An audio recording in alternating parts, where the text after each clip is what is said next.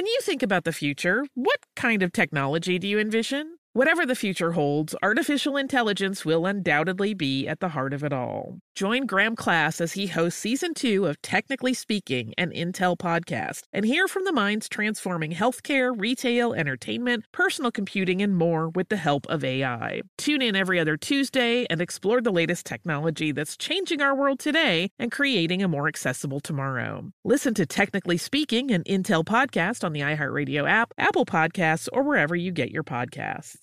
Planning your next trip? Choice Hotels' family of 22 brands has over 7,400 locations and the perfect hotel for any traveler you want to be. Like a Cambria Hotel, serving up locally inspired craft cocktails for all my folks who maybe want to meet up and talk about Mad Royals. Check into a Radisson Hotel with flexible workspaces for you strivers who listen during business travel. Or a Comfort Hotel with free hot breakfast, family-friendly pools, and big spacious rooms for the parents who listen with their kids and need a little retreat. What are you waiting for? Join Choice Privileges and start earning points toward your next stay. Find a stay for any you when you book direct at choicehotels.com, where travels come true.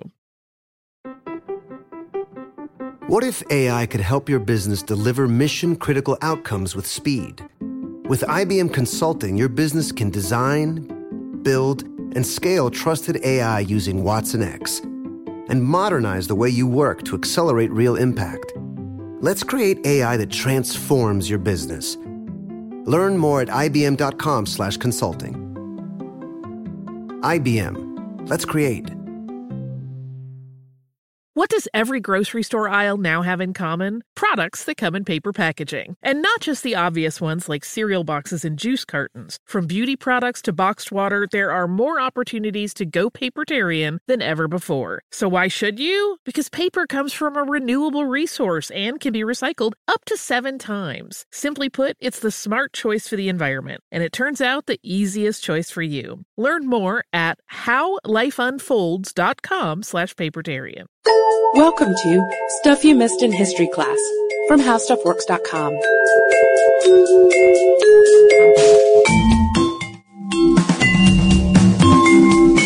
Hello and welcome to the podcast. I'm editor Candace Keener, joined by fellow editor Katie Lambert. Hey, Candace. Katie, we have some mail, and not the kind of mail that we like to read on the air. We have an actual tangible piece of mail. A mysterious package. It's a box. And so we opened this box. We were going to do it live with everyone listening, but we decided that since we didn't really know what was in it, we didn't want to alarm anyone with our girlish screams and cries. So we opened this box, and inside is a jar. And inside the jar, we've got a pair of bloodied, shredded swim trunks, for one thing, and a newspaper clipping, looks like an obituary, a keychain, and a copper tag that says www.frenziedwaters.com that's attached to what I presume is an artificial shark tooth.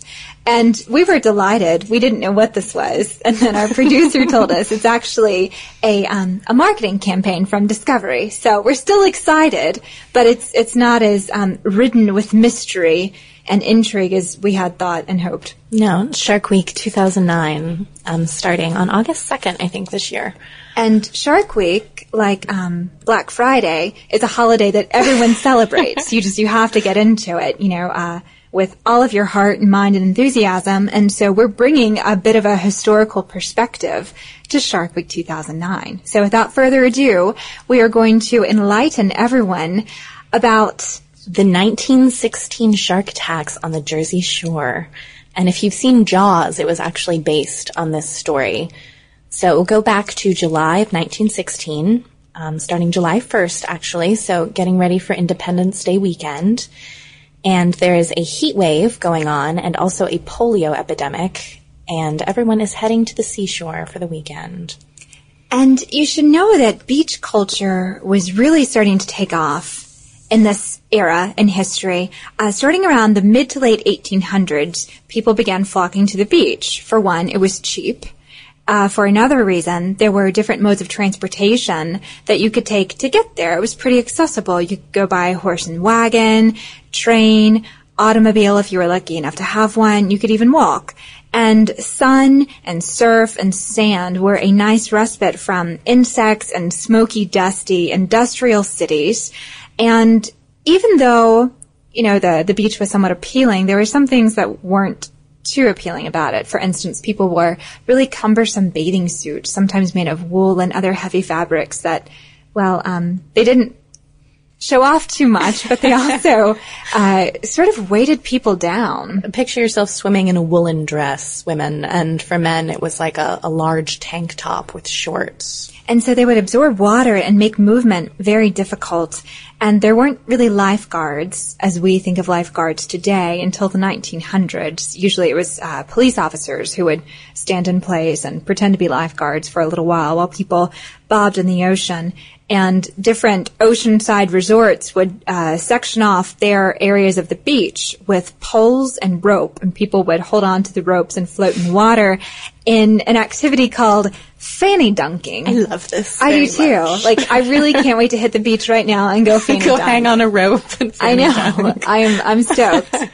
And then in the 1900s, it became even more popular to go to the beach, and lifeguarding became a specialized profession. And not only that, but resorts would advertise that they actually had lifeguards, which would draw more people because people thought, well, hey, it'll be safe to get a fanny dunk. There's a lifeguard there. Some even had medical pavilions with registered nurses to help care for them. So it was a wonderful place to be, the seaside. And the Jersey Shore was really popular. Something like 11 presidents at the time had gone to stay. Mary Todd Lincoln went to visit. President Garfield actually asked to go there when he was dying from infection. So let's imagine the scene. We've got the white, sandy expanses of the Jersey Shore, coastal beach sites like Asbury Park, Spring Lake, Seaside Heights, Beach Haven, Atlantic City.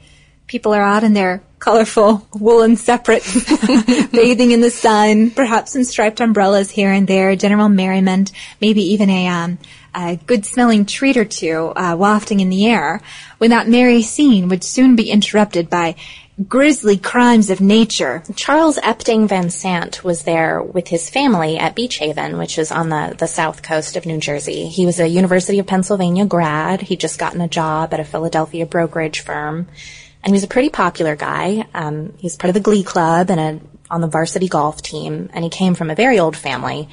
And he and his father and his sisters were there at Beach Haven for the weekend. And it was customary for young men to go for a pre-dinner dip in the ocean.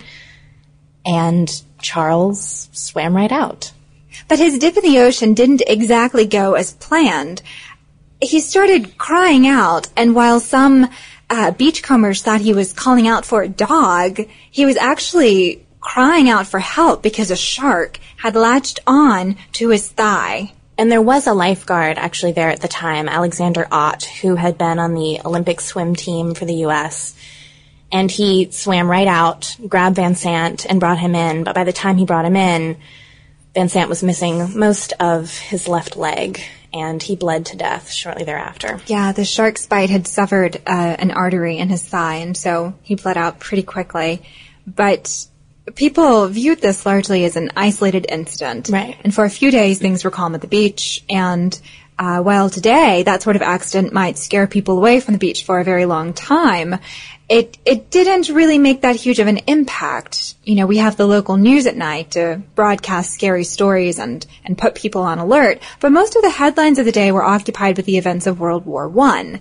So people weren't too frightened of the beach. This story was on page 18 of the New York Times. It didn't even hit the front page. And people largely conceived of shark attacks as occurring in more southern Atlantic waters, like around Florida, Georgia, and South Carolina. So they thought it was an anomaly, this one incident. It wouldn't happen again. But that would not be the case.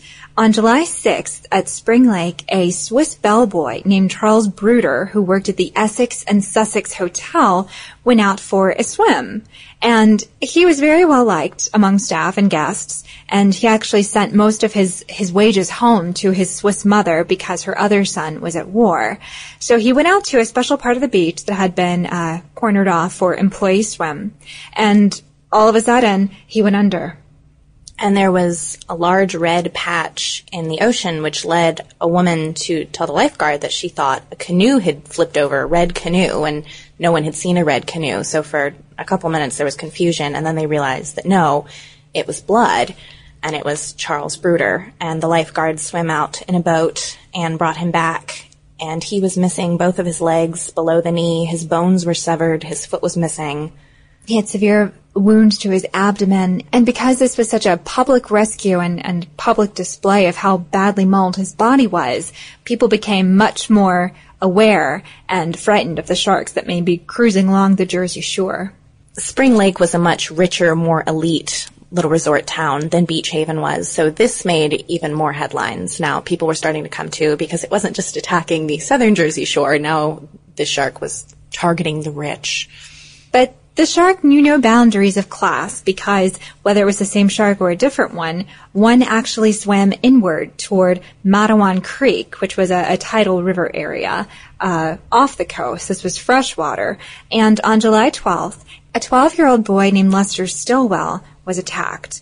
And Lester actually had epilepsy, so when he went under in Matawan Creek, which was only about 30 feet wide and 40 feet deep, his friends thought that perhaps he'd had a seizure and he'd gone under the surface and they needed help getting him out.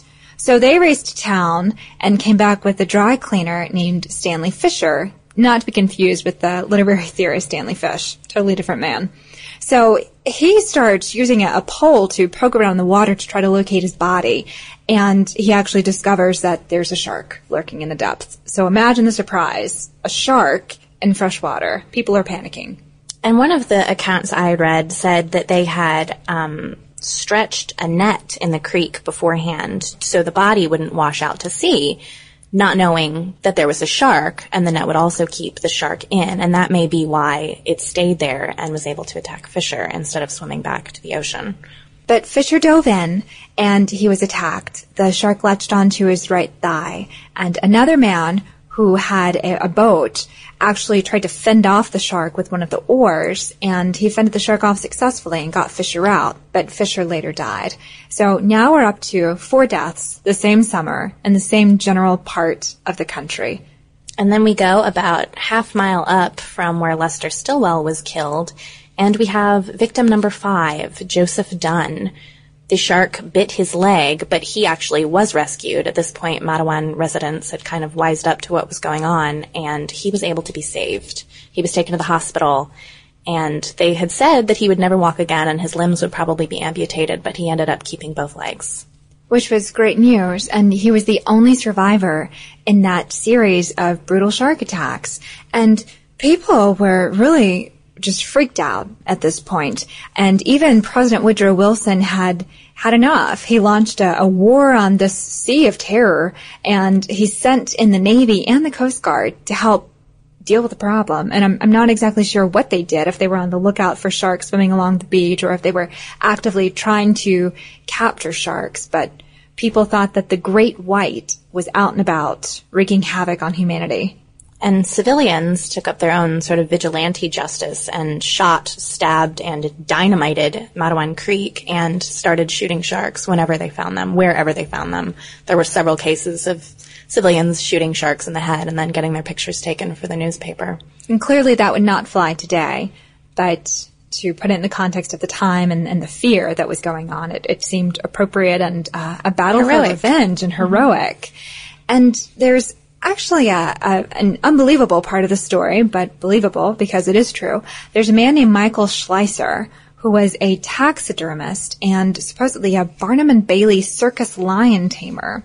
And while he was out fishing, he actually caught a shark in Raritan Bay.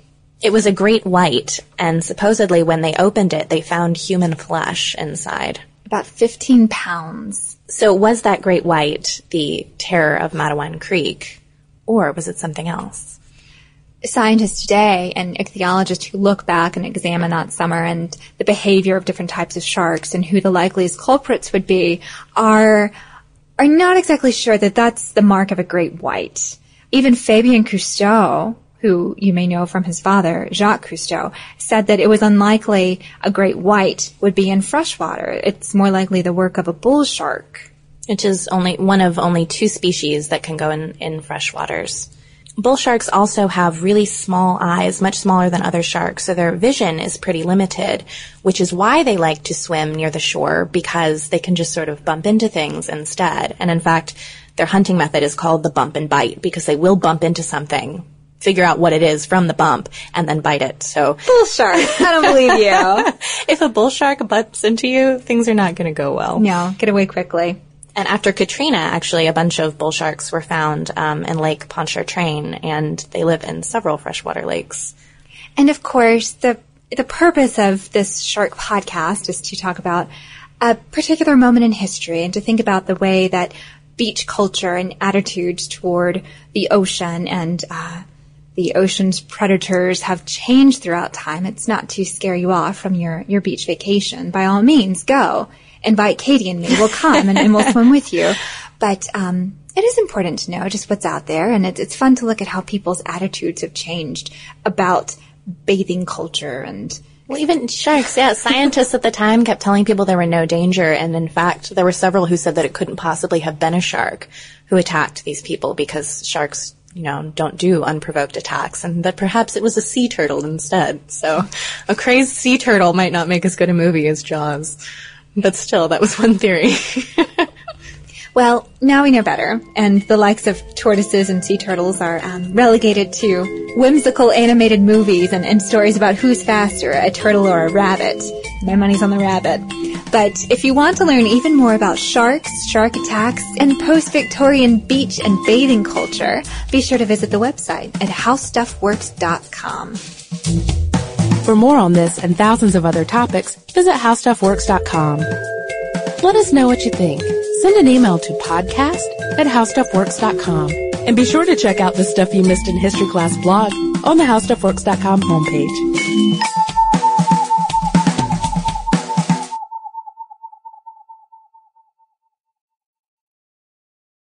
Diamonds Direct has done it again. This month only, get ready for an offer you can't resist. Buy a natural diamond engagement ring of 1 carat plus and receive a free natural 1 carat diamond tennis bracelet valued at $2,000. That's right, a stunning diamond tennis bracelet at no extra cost. Imagine giving her the ring of her dreams and her wedding gift all at once. So hurry into Diamonds Direct. Your chance to get a free tennis bracelet will not last long. Details at diamondsdirect.com. Olay's new Indulgent Moisture Body Wash covers your skin in layers of rich moisturizers and vitamin B3 complex, transforming your skin from dry and dull to moisturized, soft, and smooth in just 14 days. Feel the best in your skin and glow with confidence, all pride. For the third year, Olay Body is a proud sponsor of iHeartRadio and P&G's Can't Cancel Pride and supporter of the LGBTQ+ community. So this pride, glow with confidence, not just all month, but all year long. Check out Olay's new Indulgent Moisture Body Wash online or at your favorite retailer. Happy Pride from Tomboy X, celebrating pride and the queer community all year. Queer founded, queer run, and the makers of the original boxer briefs for women, creating sustainable size and gender inclusive underwear, swimwear, and loungewear for all bodies so you feel comfortable in your own skin. Tomboy X just dropped their Pride 24 collection. Obsessively fit tested for all-day comfort in sizes 3 extra small through 6X.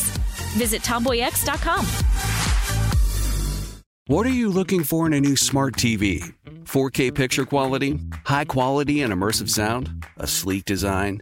All of those are givens, but only the new Roku Pro Series has all of those and the Roku streaming experience, an award-winning OS. Get fast, easy access to all your apps like iHeart, where you can stream all your favorite music, radio, and podcasts all day, and regular all-inclusive trips to Roku City. The new Roku Pro Series, a smart TV built by the streaming pros.